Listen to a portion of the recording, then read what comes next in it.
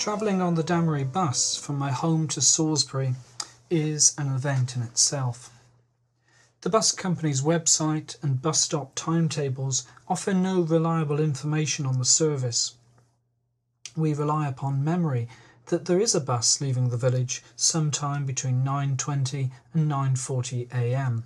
and the hope that it continues. So here we are on the bus filled with retired professionals looking out at the summer landscape. There are plenty of horses and sheep in fields, signs of turf cutting and wheat ripening. We see deer, pheasant, buzzards, and no one in the fields. We pass by Ashmore with its iconic dew pond, ill-kempt wood, and no indigenous population. Not far from society photographer Cecil Beaton's old home, Ashcombe House, now occupied by Mr. and Mrs. Ritchie.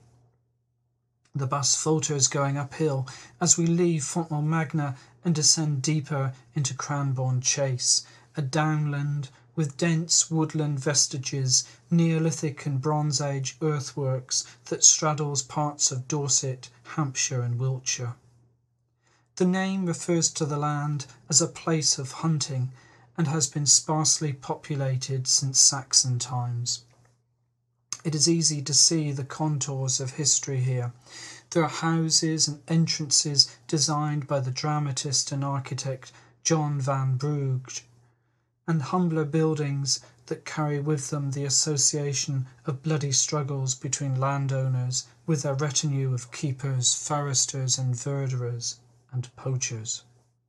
Open an OS map and you will see that struggle in location and place names around the chase.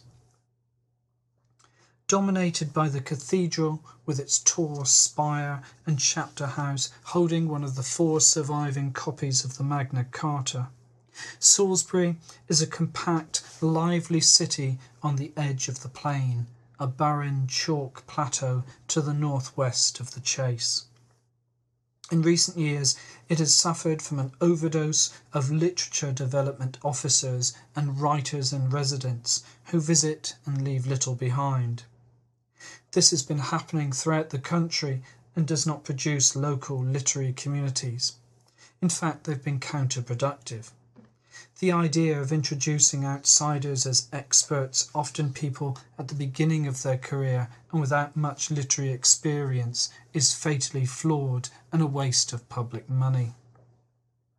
It is a fragmented poetry scene with people travelling in a 30-mile radius to attend poetry events lacking in leadership and direction.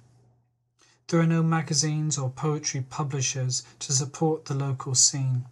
Yet it has an international arts festival and a vast literary history from Sir Philip Sidney, William Browne, through George Herbert, Henry Fielding, to Hazlitt, Trollope, Hardy, W. H. Hudson, William Golding and David Gascoigne. John Constable's painting, The Cathedral from the Bishop's Grounds, is often cited as one of England's best views.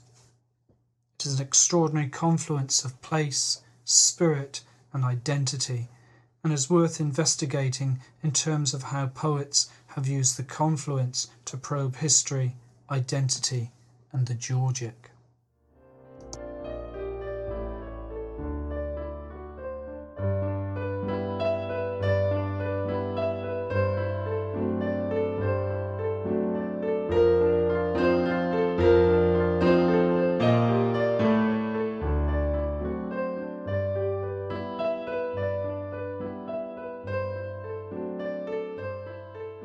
It was in March 1913 that poet Edward Thomas crossed over Harnham Bridge near the cathedral.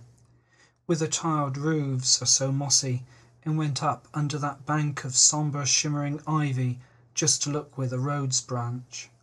On his literary pilgrimage by bicycle from Clapham in London to the Quantock Hills and Coleridge's home at Nether Stowey. Thomas's journey with the other man, who eats brown bread and monkey nuts, the status of whom is uncertain, has a potent relevance. Although on the surface it is a journey searching for signs of spring and observing what is present through earlier poetic responses, It is also a journey of self-discovery, written against the threat of a world war and a probing of identity, the unconscious, spiritual purpose, and landscape looking for rebirth. In Pursuit of Spring is a search for poetic understanding, with Coleridge the dissenter, the man in black, as Hazlitt called him, as a figurative destination. That is to say, it is a journey that extends from the superficial to the dark and disturbing.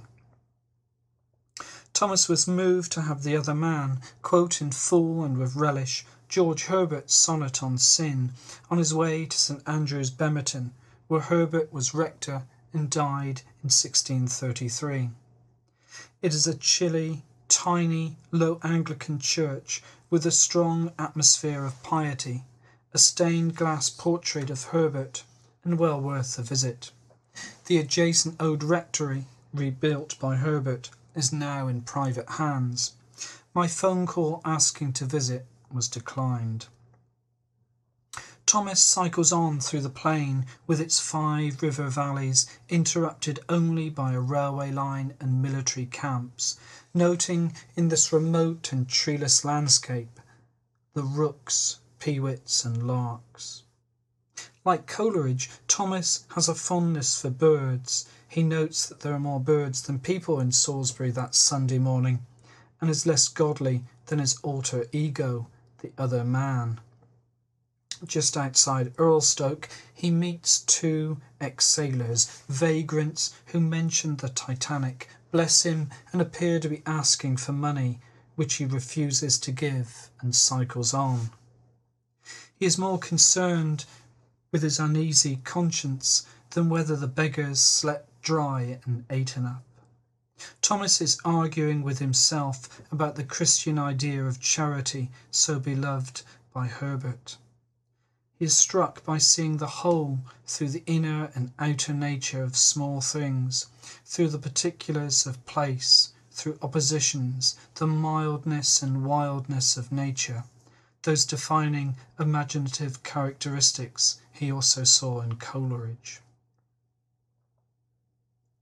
Salisbury, its river confluence, the plain and Stonehenge, feature in Song 3 of Michael Drayton's Polyolbion, or a choreographical description, 1612, a curious work written in rhyming couplets of 12-syllable lines, and engraved maps decorated with goddesses and allegorical figures.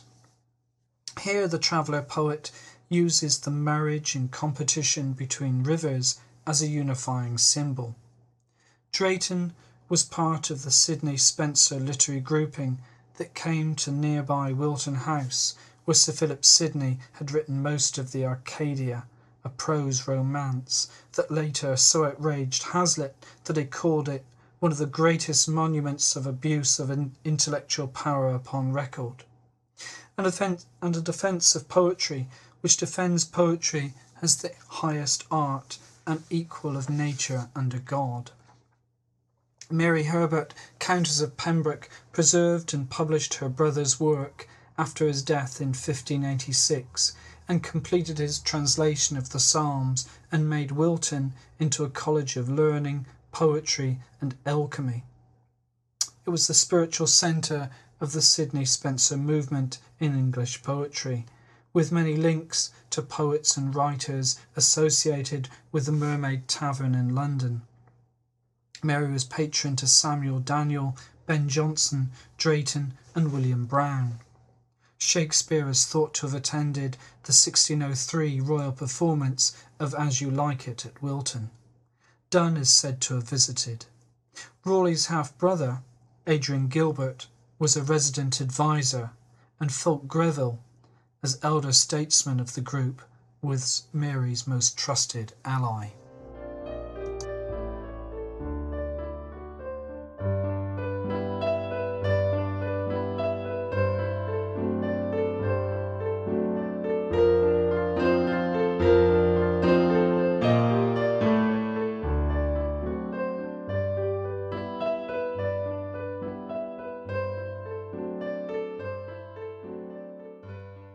Drayton's attempt to preserve Albion's history through topography and to forge a national identity was inspired by William Camden's Britannia 1586.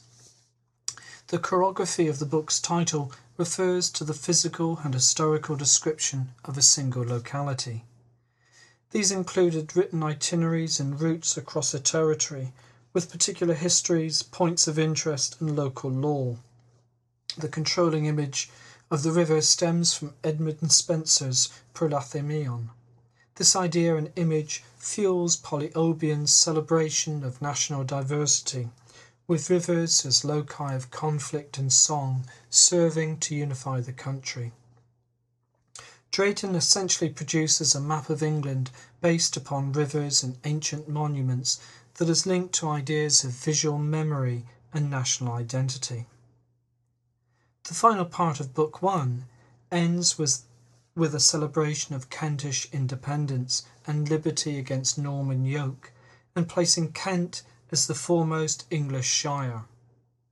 William Wordsworth echoes this into The Men of Kent, one of the sonnets dedicated to liberty, in Poems 1807.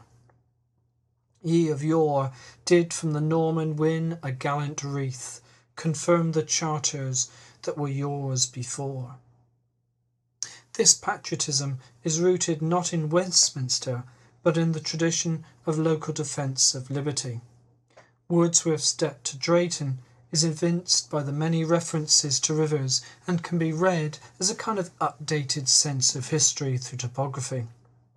Wordsworth, as a public poet, helped the idea of history through topography farther permeate English culture and identity. Tony Blair's new Labour government in 1997 somewhat incoherently tried to produce a national brand with its slogan Cool Britannia, based on one of Ben & Jerry's ice creams, using pop musicians as symbols of youthful vibrancy and referring to a transient fashionable London scene. It completely misread how national identity comes to be ingrained as an image and viewpoint, as well as the politics behind such images and viewpoint. Here's E.M. Forster in The Longest Journey, 1907. He saw how all the water converges at Salisbury, how Salisbury lies in a shallow basin just at the change of soil. He saw to the north the plain, and the stream of the Cad flowing down from it, with a tributary that broke out suddenly, as chalk streams do. One village had clustered round the source and clothed itself with trees.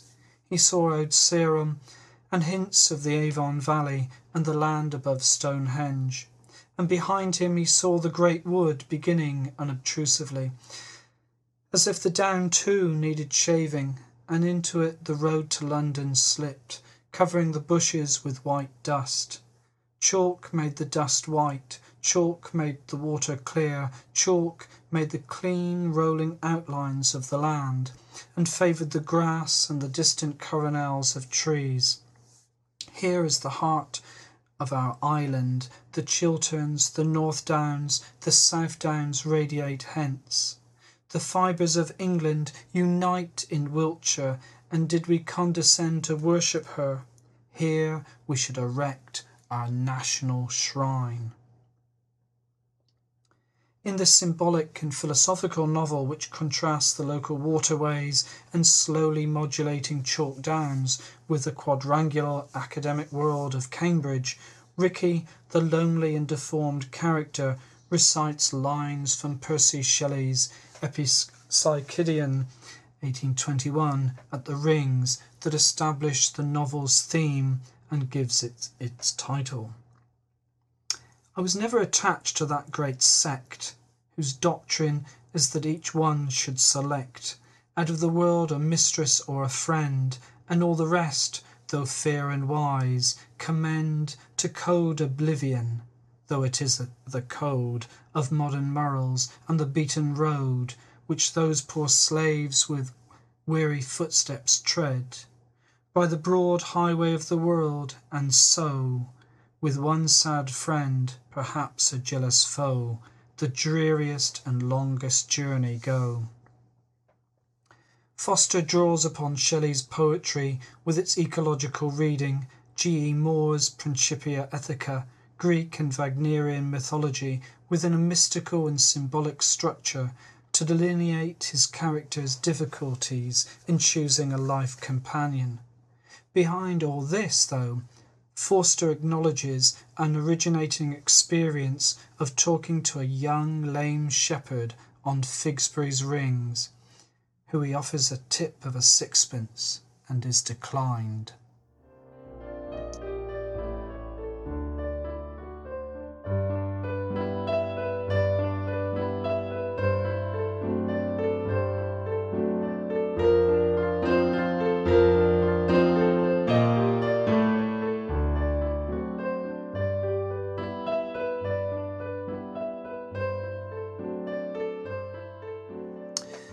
The narrator in The Longest Journey sees Salisbury as a living creature with powers of movement and ugly cataracts of brick looking outwards at a pagan entrenchment and away from the cathedral, neglecting the poise of the earth and the sentiment she has decreed. They are the modern spirit, he observes. He goes on in an unconscious echo of Drayton, although possibly not of Wordsworth. Streams do divide, distances do still exist. It is easier to know men in your valley than those who live in the next. It is easier to know men well. The country is not paradise, an embedded reference to both Sidney's Arcadia and Milton, and can show the vices that grieve a good man everywhere, but there is room and leisure. Forster's sense of national identity is defined like Wordsworth by topography and regionalism, and is in the tradition of Camden and Drayton. Wordsworth walked across the Salisbury Plain in August 1793, an experience that produced the Salisbury Plain poems, The Female Vagrant, first published in Lyrical Ballads, and fed in to the prelude. He changed these poems several times. The unpublished Adventures on Salisbury Plain, 1795, a dark Gothic poem, concerns a sailor who, having been press-ganged into the Navy after war service, becomes a murderer and robber to provide for his family. Penniless and an outlaw, he meets a soldier's widow as he walks across the plain. She is homeless, penniless, has lost her family. Both are outcasts and face the inhumanity of justice. The poem relentlessly shows the human impact of war and links human waste to the historical landscape. This poem was later revised as Guilt and Sorrow, or Incidents upon Salisbury Plain, 1842, with the image of the sailor's suicide, hung high in iron case, removed. This self-censoring of the younger, radical Wordsworth is a good example of how the struggles of the rural poor and outcasts can be written out of memory. J. H. Prynne in Field Notes, The Solitary Reaper and Others, points out that W. H. Hudson, on his cycle journey through the Salisbury Plain, writes about a young boy, a bird scarer, running across the ploughed field towards the road merely to see him pass by, and consciously neutralises elegiac landscape writing by the avoidance of any polemical, ecological or contemplative input. It is a low-pitch, non-poetic narration without pathos or melancholy, in contrast to Wordsworth's high-pitched narration. Hudson's non-committal tones and registers, omitting the rawness of the Georgic, caught the Edwardian mood of nostalgia for rural ways and were immensely popular. Bird scaring, though, did not die out in Dorset until the 1930s. One of this summer's other recommended reads has been Roger Deakins' Wildwood, A Journey Through Trees, which will surely join Waterlog, his aquatic journey through Britain, as a classic of nature writing in the tradition of Gilbert White and John Stuart Collis. Wildwood argues, echoing W. H. Auden, that the enemies of woods are always the enemies of culture and humanity, and supports this with references from William Cobbett, John Ruskin and various poets. Deakin wanders from place to place, seeking out what Edward Thomas called the fifth element, wood. He succeeds in his aim to excite a feeling for the importance of trees through a greater understanding of them, by showing the links between the greenwood spirit and democratic freedom. In particular, he sketches the history of Great Wishford's 1603 Charter of Rights to collect wood in the Royal Forest of Groveley, some 6 miles outside of Salisbury, and the annual May celebration of Oak Apple Day. This requires the whole village to go in a dance to Salisbury Cathedral. The villagers legally protected their wood rights at court in 1292, 1318, 1332 and 1825 from landowners eager to use the wood for hunting. The Earl of Pembroke had the manor and wood enclosed in 1809, creating more restrictions that worsened the impact of the 1820s economic depression. More disputes followed, leading in 1892 to the formation of the Oak Apple Club in the village, under the Labour banner Unity as Strength, to represent wood rights and customs and perpetuate the May celebrations. These involve pagan fertility and other rituals at the parish church and Salisbury Cathedral. The acorn and oak tree motifs were part of the socialist and anarchist movement's defence of liberties. Further disputes occurred in 1931 and 1933, and it wasn't until 1987 that a new accord was reached allowing the villagers their full rights. The annual Oak Apple Day continues and is an apt reminder of legal victory.